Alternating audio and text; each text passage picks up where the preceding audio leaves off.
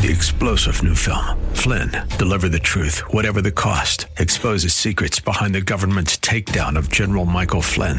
Flynn knew what the intel world had been up to. He ordered the first audit of the use of contractors. This set off alarm bells. He told the truth. He was the most dangerous person for Donald Trump to hire. They had to get rid of Flynn. Flynn, deliver the truth, whatever the cost. Available now. Watch it today. Go to salemnow.com. salemnow.com.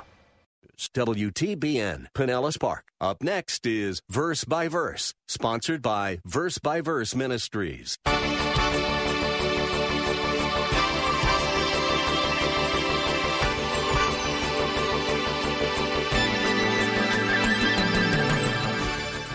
You see, having already decided that Jewish people not trouble Gentiles by demanding that they be circumcised, James now is also concerned that the Gentile believers not trouble Jewish people by the way that they behave. And so he proposes that the council write the Gentile Christians a letter telling them to abstain from these 4 very specific practices. For the people around us, our behavior and choices can be either a building stone or a stumbling block. In Acts 15, after the Apostle James expressed his agreement that Gentiles and Jews alike are saved by grace and not by our works, he said that the Jewish believers should not burden the Gentiles with keeping the Mosaic law. But then he went on to say that the Gentiles, in turn, should not do things that will offend the Jewish believers. And that's where we find ourselves today on Verse by Verse, as Pastor Steve Kreloff begins another message in his series about what is necessary for salvation. Pastor Steve is the teaching pastor at Lakeside Community Chapel in Clearwater, Florida. His expository teaching style takes us through the Bible without skipping a single verse, which is how this ministry got its name. Acts chapter 15 is a critically important chapter because it deals with the first ever church council, where the apostles stood squarely opposed to every works-based religion that has ever tried to pervert the truly good news that the blood of Jesus Christ paid our debt in full. I invite you to follow along in your Bible if you can. Here's Pastor Steve. This morning, as we continue our study of the book of Acts, and then we will observe the Lord's Supper, I want to remind you that last week we were listening to the speech given by James to the Jerusalem Council when time ran out. But in the time that we did have, we learned that James, the moderator, the chairman of the Jerusalem Council, and a man noted for his godliness, he did exactly what Peter did. He did exactly what Paul and Barnabas did in their speeches, which preceded his. What did he do? He defended the truth of the gospel by arguing that salvation is by faith alone in Jesus Christ for salvation and his death on the cross without any works of the law added to it. That is the essence of the speech that James gave. And the reason all of these men were even in a position, even had to give speeches like this, defining and defending the gospel, is because prior to this, certain men, false teachers from the church at Jerusalem, had come to the predominantly Gentile church in Antioch, Syria, and there they began teaching the people of that church that Gentile believers in Jesus could not be saved, they said. Could not be saved unless they first submitted themselves to the Mosaic law, the rite of circumcision. Essentially then, meaning that Gentiles had to first become Jewish in order to be made right with God and receive the forgiveness of their sins. That is to say, they had to enter into the covenant that God made with Israel. They had to become Jewish, and the way of entrance was circumcision. And when this teaching then came to the attention of the Apostle Paul and to Barnabas, who were pastors at that time in the church at Antioch, they strongly disagreed with these men from Jerusalem, and they debated them. And when they could not resolve this issue at the local church level, then the church at Antioch decided to send a delegation of men, including Paul and Barnabas, up to Jerusalem in order for the apostles and the elders of that church to settle the matter and to decide once and for all which teaching was right. Was someone saved by faith alone in Jesus Christ, or did they have to do something as a supplement to faith in order to be saved? And so the Jerusalem Council was formed. And as I've been emphasizing over the last few weeks, this was not only the first church council to ever convene, but it also was the most important church council to ever convene, because it addressed the most important question that can ever be asked in this lifetime. How is a sinner made right with God?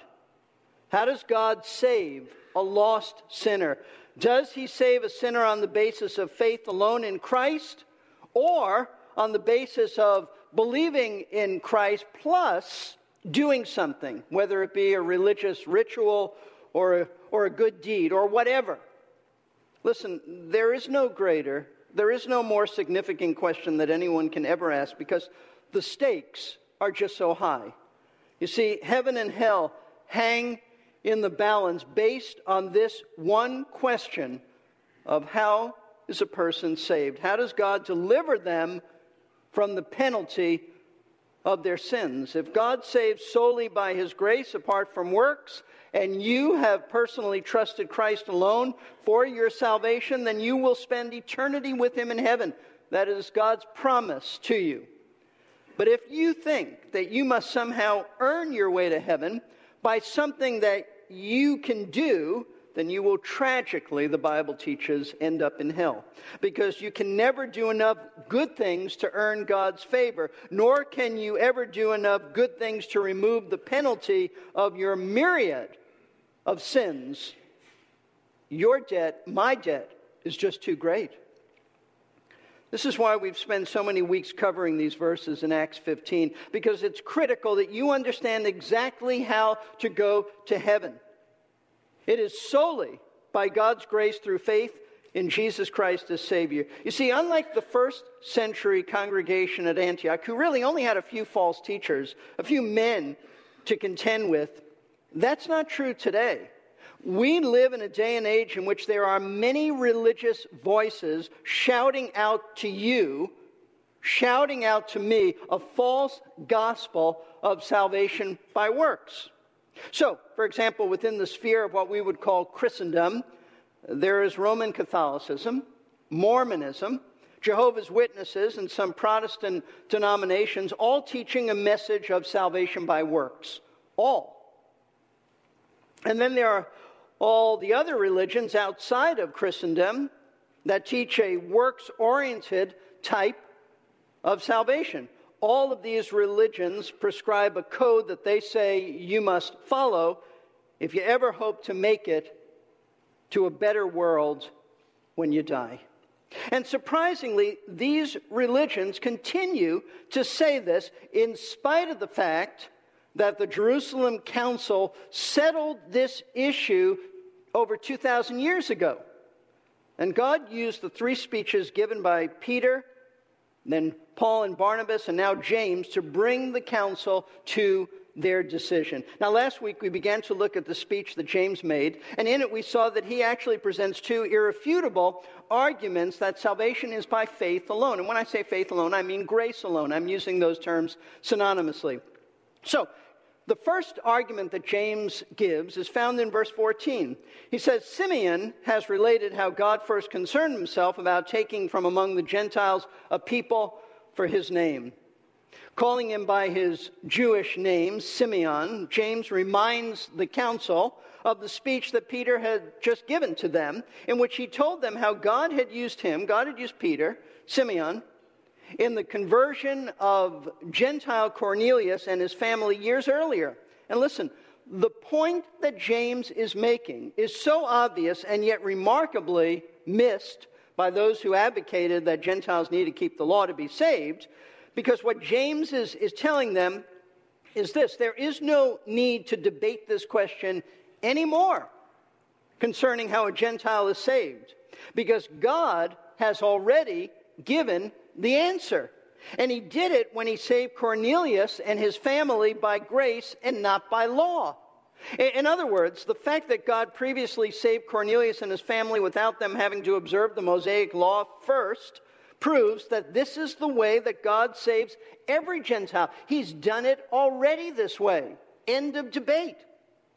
So experience, specifically the experience of those first Gentiles who believed on Christ, It demonstrated already that it's by God's grace that salvation comes, apart from any works that we do.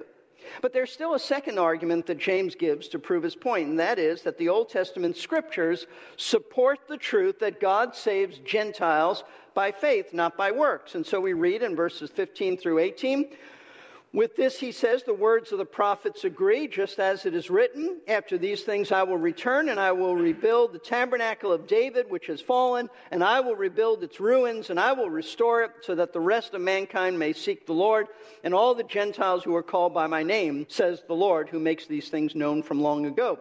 Now, as we discovered last week, this is a quote from the Old Testament prophet Amos, specifically Amos chapter 9, verses 11 and 12. But James, notice, he says that all the Old Testament prophets are in agreement with what Amos says. And note this, what they say, all the prophets say, is in agreement, James is saying, with what Peter just said God did with Cornelius and his family. And what is that? Call Gentiles to himself and save them by grace alone through faith. You see, the essential message, the gist of this prophecy from Amos is that although there would come a day in Israel's history when the temple would be destroyed along with David's kingly line, which did happen when the Babylonians destroyed Jerusalem and David's dynasty collapsed with it, the prophecy is that both the temple and David's kingly line would in time be restored. And both of these were restored. The temple was rebuilt, and when Jesus Christ, the Son of David, was raised from the dead and he was exalted as Lord, so that now, in these days, his lordship extends beyond Israel, beyond the Jewish people, to include the believing Gentiles of the world. And God, during this age, which we commonly call and refer to as the church age era, God is now calling Gentiles to come to him and enter his kingdom exactly the same way that Cornelius and his Gentile family entered his kingdom a few years earlier. And how is that? By faith alone in Jesus Christ as their Savior. So these are the two arguments that James puts forth to the council. That Gentiles have already been saved on the basis of faith alone, and what happened to them is in accord with what the prophets predicted would happen when he called other Gentiles to come to him for salvation. They would come, and they would be saved the same way that he saved Cornelius, by grace through faith and not by the works of the Mosaic law or any works that anybody could ever do. And having made these 2 points, folks, James then gives his opinion and conviction and judgment as to what the council should do. And so he says in verse 19, "Therefore, it is my judgment that we do not trouble those who are turning to God from among the Gentiles." And what James means by this statement is that based on all he has said in his speech, his conclusion is that the Gentiles who are turning to Jesus Christ should not be troubled any longer by those who say they need to be circumcised and keep the Mosaic law for salvation. That is to say, he is stating the same thing that Peter said, the same thing that Paul and Barnabas said, that Gentiles are saved by faith alone. But as I told you last week, having made this conclusion about the issue of salvation, James doesn't stop here. We did, but James moves on. And what he does is he proceeds to recommend that the council write a letter to these Gentile Christians, giving them some practical advice about how to conduct themselves amongst Jewish people in their society, both believing Jews and unbelieving Jews. And specifically, what he does is advise these Gentiles to abstain from certain practices that might offend Jewish people. Now, this is where we left off last week, and so we pick things up in verse 20. "But that we write to them that they abstain from things contaminated by idols, and from fornication, and from what is strangled, and from blood." Now, James mentions here 4 practices that he feels the Gentile believers of his day should abstain from. Before we look at these 4 practices, I want you to see the reason that James gives for making this recommendation. And that's all he's doing, is making a recommendation to the council. They will take heed to his recommendation, but at this point, he's making a recommendation. And here's the reason why. Verse 21. For Moses from ancient generations has in every city those who preach him, since he is read in the synagogues every Sabbath. Now, James says here that the reason that he doesn't want Gentile Christians to be involved in these four practices has to do with the fact that these practices are forbidden by Moses. That is to say, the Mosaic law forbids them.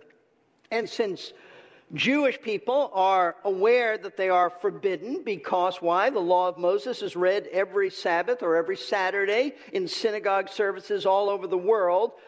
So for Gentile Christians then, to disregard these prohibited practices would be to needlessly offend Jewish people, which would hinder their witness to those Jews who are unsaved, as well as hinder their fellowship with those Jews who are saved. You see, having already decided that Jewish people not trouble Gentiles by demanding that they be circumcised, James now is also concerned that the Gentile believers not trouble Jewish people by the way that they behave. And so he proposes that the council write the Gentile Christians a letter telling them to abstain from these four very specific practices. Practice number one, that they abstain from things contaminated by idols, meaning that they should not eat any food that had been offered to an idol. An idol is a false god. You see, in the ancient world, pagan Gentiles would worship their false deities by ritual ceremonies that involved offering food that would be set before an idol. But when the ceremony was over, the pagan priest would then take the food that had been offered to an idol, and they would bring that food to the marketplace of their town and sell it and make a profit. And it's this food that had once been offered to an idol that James is saying that Gentile Christians should abstain from eating. Now, very clearly, the Old Testament forbids any kind of idolatry, which is the worship of a false god. At the very beginning of the Ten Commandments, we read this in Exodus 20, verses 2 through 5. I am the Lord your God who brought you out of the land of Egypt, out of the house of slavery. You shall have no other gods before me. You shall not make for yourself an idol or any likeness of what is in heaven above or on the earth beneath or in the water under the earth. You shall not worship them or serve them, for I, the Lord your God, am a jealous God, visiting the iniquity of the fathers on the children, on the third and the fourth generations of those who hate me. Now, based on these words, it's very clear that God forbids all forms of idol worship. However, and it is a big however, the Old Testament doesn't say anything about eating food sacrificed to an idol, just that the worship of an idol is wrong. And so the reason for James recommending that Gentile Christians abstain from foods that have been offered to an idol wasn't because it violated any Old Testament law, because it really didn't. Nor was there anything inherently wrong with the food itself. It was perfectly good food, and somebody needed to eat it or it would go to waste. Now, the eating of foods offered to an idol, that was a huge issue in the early church. Should they eat such food or abstain from it? And it was a huge issue largely because the Bible was silent on the subject, and therefore believers needed some direction as to what to do. That's exactly what Paul does in 1 Corinthians chapter 8 and Romans chapter 14. In these chapters, the Apostle Paul goes to great lengths to stress that eating food that had been offered to an idol was an issue that wasn't commanded by God, nor was it condemned by God in Scripture, so that it was left up to an individual believer to decide if he was going to eat this food or not. And since Scripture was silent on the issue, the determining factor as to whether or not to eat food that had been sacrificed to an idol was to be based upon a believer's conscience. That is, your inward moral monitor. You see, some Christians in that day and age would have no problem eating this food, meaning that their conscience wouldn't bother them at all. And so they felt free to eat it. If they ate it, that's fine. It's good food. But other believers, based on their background, based on their upbringing, would not have the freedom in their conscience to eat any food sacrificed to an idol. Why? Because it felt to them that they were now going backwards and participating in idolatry, their former way of life. And so Paul makes it clear that they should, if you feel this way, then abstain, because one should never, ever, ever violate your conscience. And so we read 1 Corinthians 8, 7 through 8. However, not all men have this knowledge, but some, being accustomed to the idol until now, eat food as if it were sacrificed to an idol. And their conscience, being weak, is defiled. But food will not commend us to God. We are neither the worse if we do not eat, nor the better if we do eat. Paul is simply setting forth here the principle that some believers have a weak conscience when it comes to anything associated with their past life of idolatry. And so they should not eat any food that had been sacrificed to an idol, because that would, he says, defile their conscience. But Paul makes it clear that no matter what they choose to do, eat the food or abstain, the fact remains that as far as the food itself is concerned, it makes no difference to God if it was offered to an idol or not. It doesn't make a believer more spiritual if he eats food that had been sacrificed to an idol, or if he refrains from this food. And the point that James at the council is now making to the Jerusalem council is that even if a Gentile Christian has a clear conscience to eat food sacrificed to an idol, he should abstain from it for the time being. Why? Because it would be offensive to the Jewish people of that day who abhorred anything associated with idolatry, and therefore it would just show a lack of love, a lack of sensitivity towards them. That's the first principle. That's the first thing James says abstain from. Second practice James proposes that Gentile believers abstain from is fornication, meaning sexual immorality, which includes any kind of sex outside of legitimate marriage as prescribed by Scripture. Now, unlike abstaining from food offered to an idol, immorality, that's not a conscience issue left up to individuals to decide what to do. It's clearly forbidden in Scripture. Now, the most likely reason that James included sexual immorality in this list is simply because sexual sins were such an integral part of pagan worship ceremonies, with temple priestesses serving as prostitutes, that James wants Gentile believers to be especially careful to avoid this sin. In other words, it had been such a normal part of their pre-conversion lives that they need to pay special attention that they don't fall back into it. That's the second thing they're to abstain from. Third practice that James proposes that Gentile Christians abstain from is eating food that had been strangled. And this is a reference to a law in the Old Testament forbidding Jewish people from eating any meat from an animal that had been killed by being strangled rather than being properly butchered and its blood completely drained. So far, we've reviewed 3 of the 4 practices that James said the Gentile believers should avoid. They are eating food that has been offered to idols, engaging in immoral sexual activities, and eating the flesh of animals that had been strangled. Pastor Steve will move on to that 4th practice when we meet again. Thanks for tuning in. You've been listening to Verse by Verse with Pastor Steve Kreloff of Lakeside Community Chapel in Clearwater, Florida. If you'd like to stop in for a visit some Sunday, you can get service times and directions at the website, lakesidechapel.com, or call Lakeside at 727-441-1714. That's lakesidechapel.com or 727-441-1714. If you missed any programs in this series about what is necessary for salvation, it's easy to catch up at our website, versebyverseradio.org. Click on the link to the Message Archive page and then scroll to or search for the date that you need. And there's also a giving link if listening to Verse by Verse has been a blessing. And it's a great help to us in defraying the expenses of airtime and other costs. Thanks for your gifts and for your prayers. The web address, once again, is versebyverseradio.org. I'm Jerry Peterson. There's an old saying that says that just because you can do something doesn't mean you should do it. The Apostle Paul told us the same thing in 1 Corinthians 10:23. He said, in part, all things are lawful, but not all things edify. Next time on Verse by Verse, as Pastor Steve continues this series about what is necessary for salvation, we'll resume our consideration of the importance of self-restraint when it comes to our liberty in Christ.